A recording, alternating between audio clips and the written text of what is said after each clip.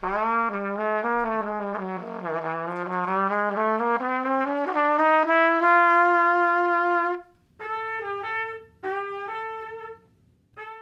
Branch loves the trumpet. It's been something of a compass for his life's journey. Over 60 years ago in the Southside Englewood neighborhood where he grew up, young Rodney heard a neighbor kid making noise with a trumpet that he'd picked up at the nearby Salvation Army resale store. Rodney wanted that trumpet, and he later bought it for $2, and he learned to play it, and play it well. He had no idea back then that his musical skills would win him a spot in an Army band, and he certainly never figured that the trumpet would take him to a place he was loath to go, Vietnam. But that's what happened. In 1967, Private Rodney Branch was sent to the jungles of the Nam, where his mission was to play taps for soldiers killed in action. It was a job he would perform countless times on bases and in remote landing zones, places that were not immune to firefights and mortar attacks. This is the story of Rodney Branch and his trumpet. There was a kid going up and down the neighborhood blasting on this horn. It was just a lot of noise, and he couldn't play anything, but I went out there and I saw it, and he was just having a ball, making all that racket. But I knew that I sure would like to have that horn. And I did approach him and asked him if he wanted to sell it. And he says, no, I don't want to sell it. I guess he was having too much fun with it at that point. I sure wanted that horn. And I asked him again. He said, no. So he went off. I don't know if it was that day or the next, but he came back and he asked me, you still want the trumpet? I said, yes. He says, well, I said, what do you want for it? And he says, $2. $2. Well, I didn't have $2. I didn't have $2. So I wanted it. So I went and asked my grandmother for $2. And she said, what's it for? And so I want to buy this trumpet from this guy. And she says, She knew I was interested. And so she gave me the $2. And I found him and gave him money, and he gave me the trumpet. And now I'm going up and down, blasting through the neighborhood and making a lot of racket. But I really wanted to play. So eventually, I found myself hooked up with Lyon and Healy. There were several kids on the block who took piano lessons there, and they'd come back with the big folders with the music in it and all of that. I expressed that interest that I wanted to sign up at Lyon and Healy, and I did get into the Young People's Band program. And I remember the instructor's name was Mr. Gilbert. I'd get on the L, ride downtown, and got right off in front of Lyon and Healy off the L, and took music lessons. And it was very basic stuff, of course, but everybody enjoyed it, and I learned quite a bit the correct way. I kept playing and I kept taking the lessons, and that was very helpful. But then I grew up. I put it on the side for a while, did other things. The war was raging as I got older, and I kept getting little inferences or something in the mail about joining the services. They wanted men. And I said, I want to be in the band. But I know you just couldn't get drafted and then say what you want. So I went and saw an Army recruiter on East 71st Street in Chicago. And the guy told me pretty much the same thing. You just can't sign up and tell us to put you in the band. No. You have to have some kind of talent, some kind of protocol going here. So he said, well, what we will do is we will send you for an audition at Fort Sheridan. You'll go up there and they'll listen to you and see if you're actually military band material. So I was very happy with that we could get that far. So I go back home and I tell them, yeah, and they were pleased with that. This is your family. Yeah. They're happy with that. Yes. Yeah. Okay. Yes. So the day finally comes around when the audition is to be, and I had told them before, but everybody kind of forgot about it, so I didn't have anyone to escort me to Fort Sheridan. I'd never been up there. But they said, no, I'm sorry, we can't go, blah, blah. They gave me the money and everything and told me how to get there. So did you get on a train? I got on the L first, left the south side, got downtown to the train station, told me how to get to the right train and everything. And it went north, and I told the conductor where I wanted to get off, and he saw to it that I got off at the right stop. I had to take a cab over to the base. And when I got there, I'm thinking, with my young mind, that I'm going to have to audition in front of the entire band. I didn't know how auditions ran. And that just scared me to death, because I knew that they would just find musicians and all of them, something like that. So I said, well, you've come this far, you can't go back now. You got to go home and tell them something. So I got in there, and to my surprise, the band wasn't there. There was one man waiting for me, Sergeant somebody. And you Rodney Branch? Yes. And he said, well, the band is out working on some job somewhere. So, I'm going to audition you. And he asked me, well, have you had lunch? I said, no. So he said, you go over to the mess hall and get yourself some lunch. And I find my way over there, and I'm looking at all these military people and all in uniform, and I said, wow. So then I sit down, and I could hardly eat. And I'm starting to second guess myself now. What am I doing? Why did I make this trip? I said, well, you have to go through with it because your family's going to want to know what happened. Mm-hmm. You can't say, well, I chickened out and I forget the whole thing. No. I finished some food, and then I go back to the rehearsal hall. One sergeant, he puts up some, he asked me to play this scale.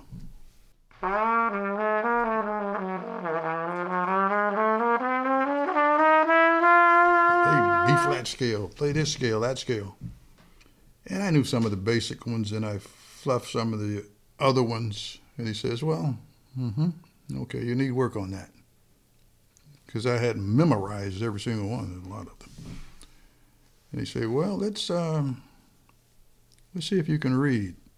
So he pulls out some sheet music, and he puts up on the stand The Preacher by Horace Silver. And I had that very same piece of music in my room on the stand. So you knew the song? I knew it backward and forward. Yes. And I said, thank you, Jesus. And I knocked it down. I just knocked it down.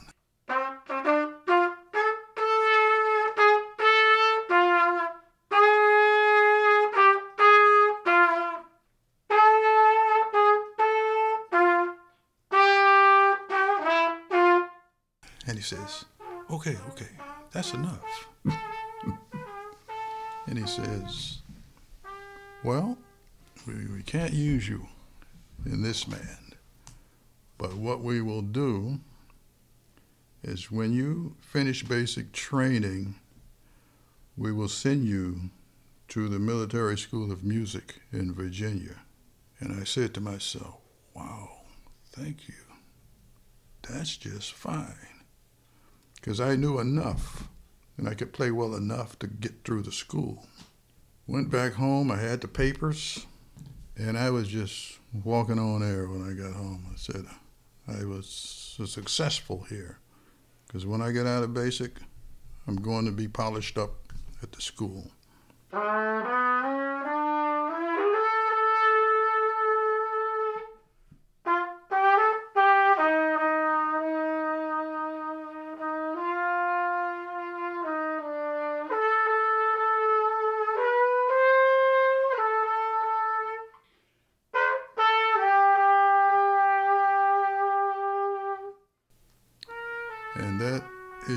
exactly what happened. However, the school was tough, spit and polish. That's the kind of place it was. Not only Army, had some Air Force, Navy contingent, of course, and whoever else, maybe Marines, I don't know.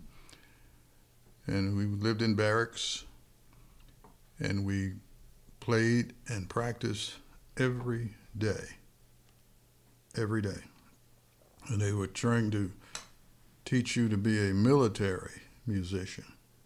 If you were kind of failing, they would put you on a mandatory practice schedule, which I was put on with a lot of other guys. And you have to report to the practice rooms, and they had just rows and rows of booths, soundproof almost, where you could practice and you weren't bothering anybody else. And they had a man sitting at the end of the hall, and he wanted to hear some practicing coming out of that booth. If he didn't, and they warned you, and he still didn't, you were on report. You are risking getting kicked out of here. They were no nonsense. I got that stuck in my head, and I went in there and went to work. And when I was done, and when they were done with me, I knew every scale, major and minor, with their arpeggios at the drop of a hat. That's how serious I was, because I said, I'm not going home a failure. I'm not going home to be ridiculed. I'm not going home so they can say, well, how did Rod make it in the school? No, he flunked out. No. I couldn't have been more serious. So I locked all of that in my head. And then when the day came that I was to audition, boom, boom, I knocked them all down. Boom, boom, boom.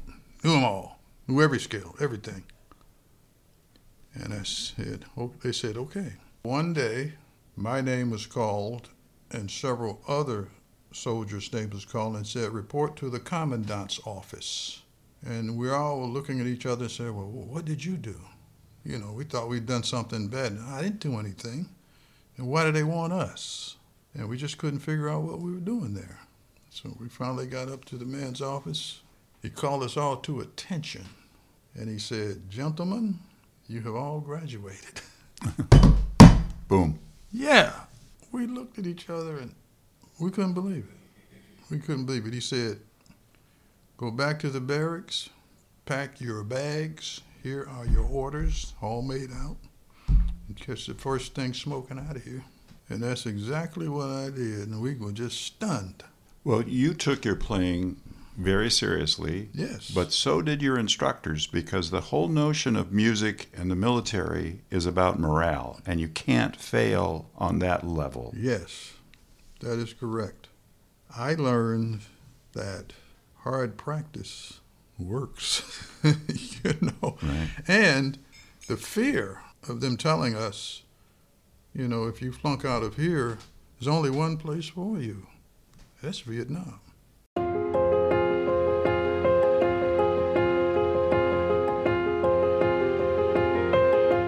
And we were hearing about the war and the bad things happening, and man, we don't want to go there.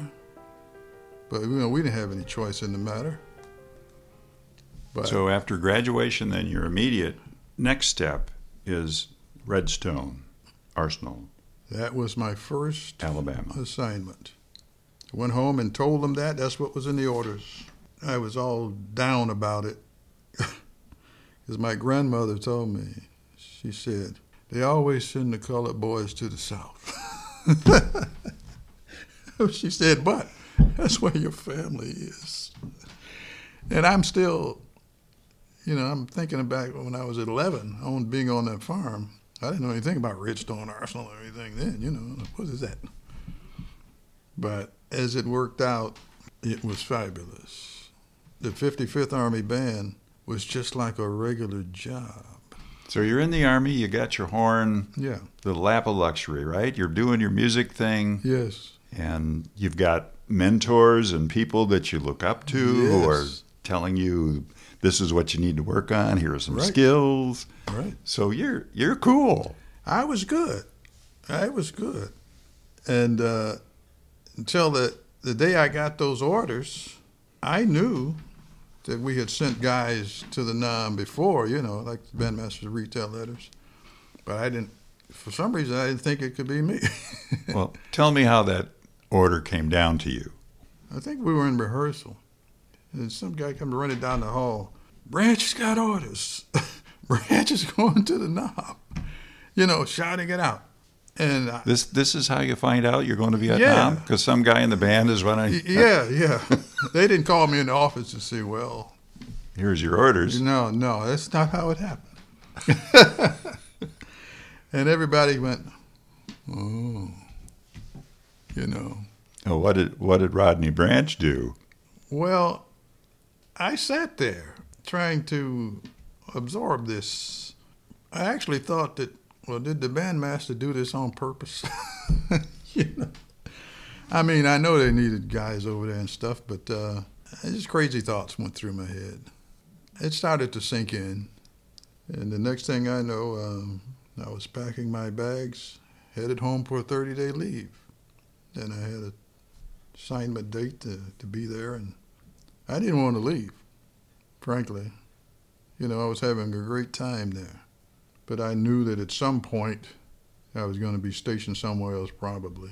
But I never thought it would be the NAM. That 30 days went by like 30 seconds. The next thing I know, I was on a plane. In the blink of an eye, I was landing at Cam Ranh Bay. When we landed, we all looked out the window and said, geez, this is a lot of sand out there. What kind of place is this? We were all kind of in shock and just absorbing it and letting it sink in our head the first few hours. And we think we stayed down there about 2 or 3 days, getting organized and finding out where you're going to go. And to make it worse, like I said, they had a loudspeaker out there that you could listen to actual battles. I don't know if they cooked it up or if it was real, but it was from a chopper. And you could hear machine guns going off and all that kind of stuff. I said, that's really making us feel good. This is to prepare you. I guess so, but we never heard anything like that. So we were all second-guessing ourselves, like, damn, what have I got into now? That's the way I was feeling. So I could have done other things, but had I been drafted, I probably would wound up in the same place. And you wouldn't have had a horn. Right. So I thought about that. I couldn't get to pick, but I was going to do. They send you off to Camp Evans. Well, the first camp was at An Khe. Okay. That was the first camp. And it was a pretty well-built-up camp. And we were going around the different places playing this and that standard stuff. And from that camp, the entire 1st Cavalry unit packed up ship and was moved north. We had to pack up everything. Everything went in the C-130s, flew up north, landed, and we looked around and said, holy Jesus, there's nothing but tents here. There's no building. This is the real deal here. You have an M16. Yes. You know how to shoot. You went through basic. Yes. But when you're in Vietnam, do you know that your function is going to be to play the horn, to play the trumpet? Yes. Yeah, that is my MOS. Mm-hmm. And that is basic duty. When they say, that's what we want you to do. Play for a ceremony here, or you go out on this LZ and play taps for this unit or that unit. It was at the general's call. But otherwise, we were working on whatever. They said we were work crew. But we had some rehearsals for things. We worked a lot. And getting used to living in the tent. It took a while to get used to all of that. Tell me how it would work when there would be a casualty on the battlefield, a fatality, and you would be called to go to wherever Yes. in the field, Yes. landing zone. Yes. You get your horn out. Mm-hmm. You play taps. Yes. And they would have sometimes some kind of ceremony there. There would be a firing squad, and we would do all the proper things for their dead. When that was over, we'd jump back on the chopper, whatever, and head back to base camp. How many times were you called upon to do that?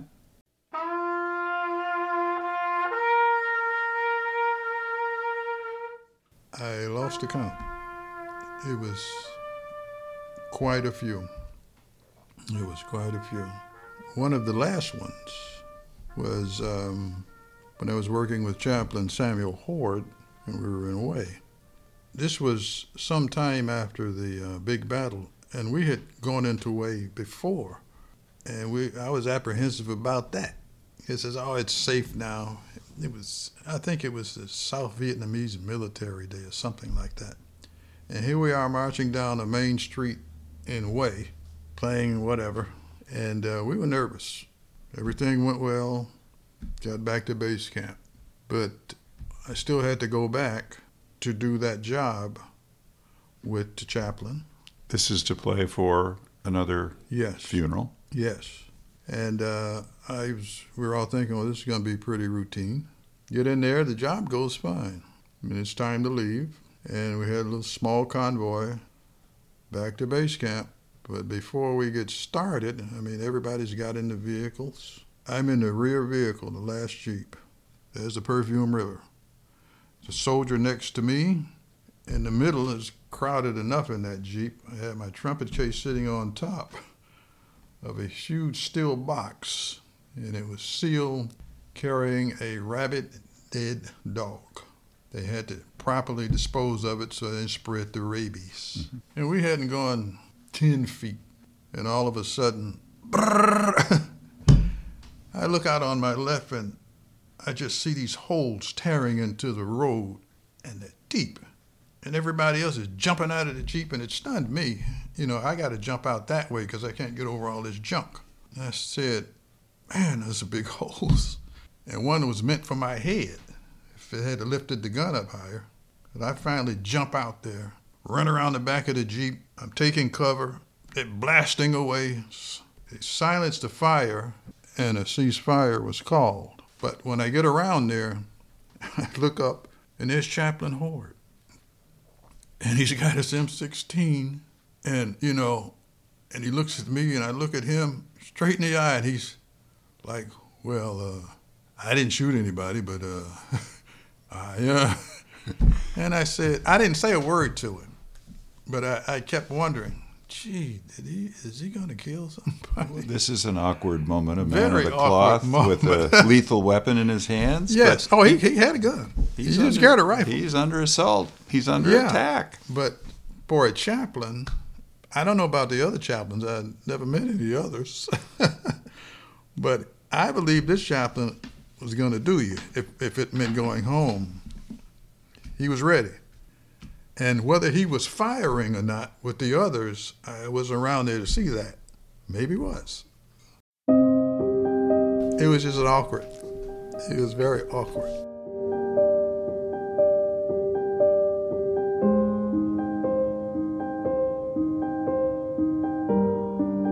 Tell me about the assignments when you are to go to whatever location and play taps. Mm-hmm. A very somber, highly emotional moment that you did countless times. Yes. And did you know on most every occasion or some occasions who you were playing for, the circumstances of their deaths? No. Many of the places, in fact, just about all of them I had never been before on different LZs. One in particular, I can't remember the name of the LZ, but man, when I landed there, it was out in nowhere. And I said, geez, I just wouldn't want to be stationed on this sucker. Every time I take off from one of these places, I could look in their faces and see, boy, I sure would like to be going back too. Anything outside of the camp and the safety of the camp was just a risky business. I want to say one thing about a duty I got. We got hit really bad, heavy mortars. And that night I just happened to be on the line myself in a tower on some far end of the camp. And when you had that duty, everything you need is up in the tower. You know, we've got machine guns, grenade launchers, everything. And you climb way up in there and had a floodlight turn on, and it was like a prison guard or something, you know. I was in that tower one night, And that's the night that the camp was really hit hard with mortars. And one of those mortars found its way into the ammunition dump. And that was located right next to the runway. All night into the day, I could not get relieved, and I knew it was bad because nobody came to relieve us. Just explosion after explosion after explosion, lighting up the night sky, which went into day. And I kept wondering, boy, how many got killed here, and what's going on? And it was just hours later before some young soldier comes up and relieves me, and I can go back to see what happened. I get back, the tents are knocked down, explosions are still occurring from the ammo dump. At some point there, I'm called together with a couple of other guys to stand before the commander, Mr. Barner. He said he had a job for us and to report to the runway. So we get over there, and we looked at the runway, and the runway was just loaded with unexploded munitions, howitzer shells that blew up out of the ammo dump, come down, bam, landed on the runway. They had something they use in the Army called a canister. It's a howitzer shell that's loaded with little nails with wings on it. And when you fire that, it's like 10,000 nails with wings, shoot, get you. I think they said it was banned by the Geneva Convention. I don't know what they were doing with it, but that blew up. And it came down, and all those little nails stuck in the runway. That had to be removed. You would have thought they would have sent ample men to get this done quickly. 3 of you. And I'm one of them. And your assignment is to pick up unexploded Yes. ordnance. Yes. And what do you have to pick it up with? Sandbags. It was so hot you couldn't pick up the howitzer shell because it was still hot. So we're basically in our skins up top, but the darn howitzer shells were so hot we had to use sandbags so we wouldn't burn our stomachs. And I guess somebody assured them that, well, these can't explode again if you drop them. Really? And we looked at each other. We concluded that this is like a suicide mission. Did you clean it up? Had to. Yes. And we were out there for hours. And you didn't have any sleep the night before? No. Now, that's the bad part. I say, you got a man out here that's half asleep, been on duty. He didn't care. That's the Army. That's the service. Maybe at that moment it's time to say, you know, guys, we're in the band here. What the heck's going on? Maybe that's why they sent me. Maybe why. We got all that stuff and moved it to the side of the runway for the proper ordnance people to disarm it. And I guess they didn't want to send them because they couldn't replace them. You know, I thought of that.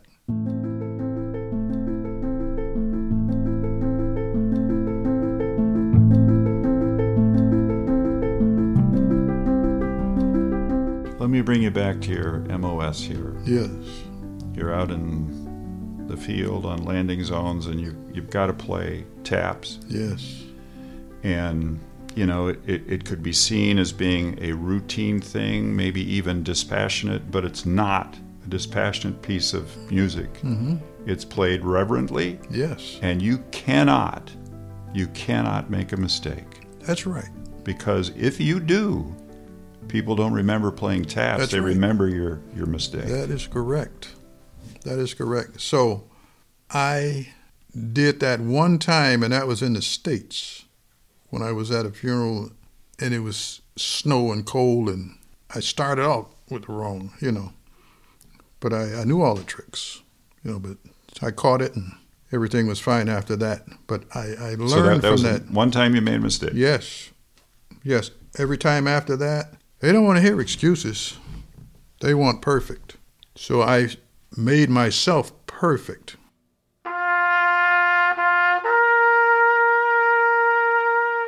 I would practice a bit. I'd keep warm. I'd blow on the mouthpiece. Everything I needed to do. I never messed up on after that. But you put yourself under some pressure because you know you've got to hit it. Yes. You got to nail it every time. Every time. Every time. They don't want to hear, oh, it was cold. Or whatever, bee stung me, whatever. No, they don't hear that.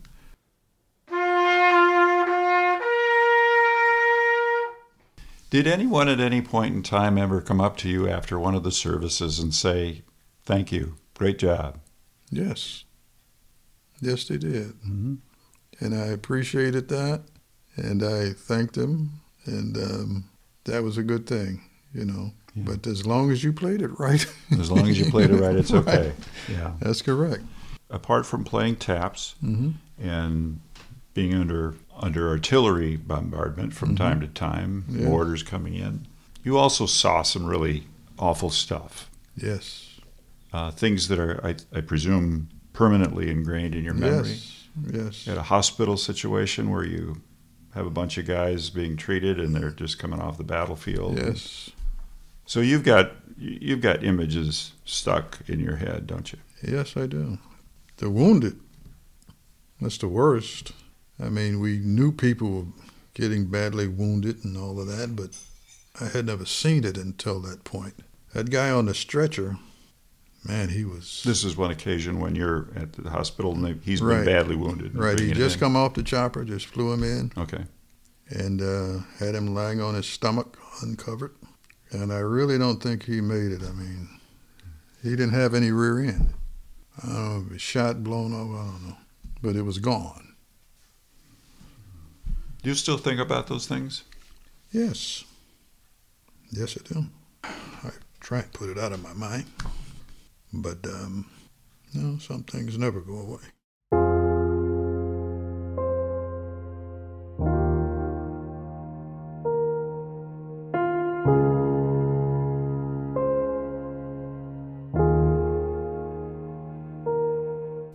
I started counting the days that I had left and hoping I would make it. And when you get short, you get very nervous. You don't want to go out of the camp, want to do anything, but you don't have any choice. You got to go where they say and do what they say. So people get really jumpy. Of course. Do you remember the last time you played taps in the field of battle? Was it close to your departure date? I don't know how close it was, but I remember the last one. I was on an LZ, was flown in, but it was so secluded. It was out there. And I remember when the chopper came back to pick me up, it didn't stay. It dropped me off and come back, it didn't stay. I looked at the guys when I was getting on the chopper, and man, they wanted to go too. They wanted to go with me. Bring me home. Yeah, back to base camp, somewhere just not in this hellhole. Because I looked around, and that was the worst LZ I'd ever seen.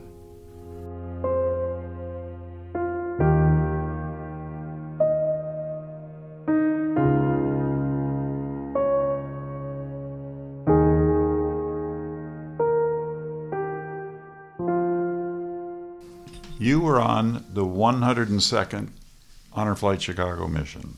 Yes, sir. And I wonder, why did you sign up for this? What were your hopes, your expectations? I didn't know a whole lot about it, but I said, here's a trip to Washington, and I would like to see the wall. You had not previously seen the wall? No. And I specifically wanted to see the wall to see my friend and neighbor, Dennis Archibald, who was on that wall. And I did get over there, and they had a lady assistant there. I told her what I was looking for, and she took me right to him. And Mr. Archibald was KIA in Yes. Vietnam before you got there or after? I found out I was in country, and I just happened to get a hold of a copy of the Stars and Stripes newspaper, which listed the KIAs in it. And I was in the field at the time. And I started reading the names from Chicago. And when I saw Dennis Archibald, I knew it was him. He was a buddy from back in Chicago. 60th and LaSalle. In fact, Same neighborhood where you grew up. yes. And I'm the godfather to his brother. Stood up for him at St. Martin's Church. when he was baptized. So that moment when you see his name on the wall was very meaningful for you. Yes, yes. I have that etching. Did you bring it home with you? Oh, yeah. It's on my mantle right now, and it's going to find a prominent place. I'm getting a frame for it. During the ceremony, when everyone gathers at the World War II Memorial, national anthem is sung, God Bless America, and then the playing of taps. Yes. And so, as always, Rodney Branch's ears are tuned up. Yes. And you're listening Absolutely. for this performance, right? Yes. Yes, and I was looking at the guy, and I was saying, now I know he's a professional or whatever, but he's not going to crack a nut. I knew that. And he didn't. He did it. He nailed it. Yes, and that's what they want to hear. And he did a fine job. Did you talk to him afterwards? He came by I was sitting in the chair there, and I said something to him. I said, good job or something. But he did a good job. And I could have done it. That's what I was saying. That's the way I played it. Yeah. Good. And it's true. 99.9% of the time, I played it like that until I did that one and then won it.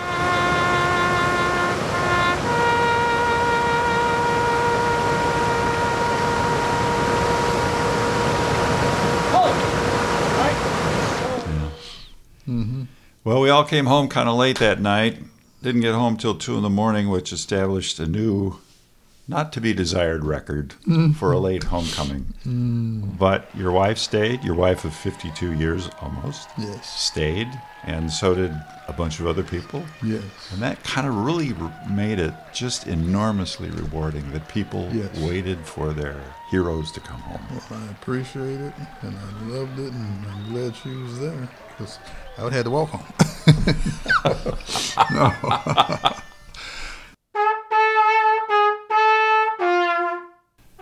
For a musician in Vietnam to have experienced what you did, it's pretty amazing. It's pretty amazing.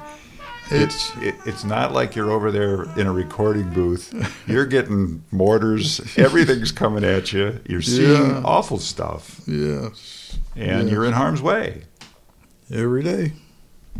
Every day. The place you didn't want to go to, you ended up going to. Say, I don't shirk my duties or anything like that, but bad thoughts did enter my mind about how to get out the country.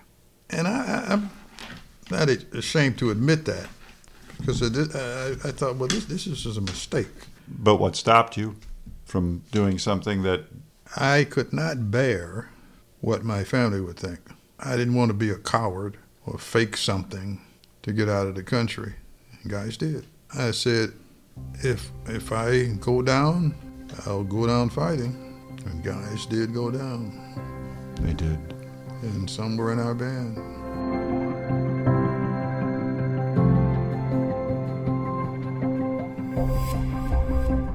Well, what you did was very meaningful, and I'm glad on your Honor Flight Chicago trip to D.C. that you were able to make a connection with a friend whose name is on the wall. Yes. That's an important thing. Yes. And however late it was still a genuinely wonderful welcome home. Yes. Glad we had that. I'm so glad we had it. Late, but I'll take it. Thank you, Rodney. Thank you. Been a joy. Oh, Been a joy. I appreciate it very much.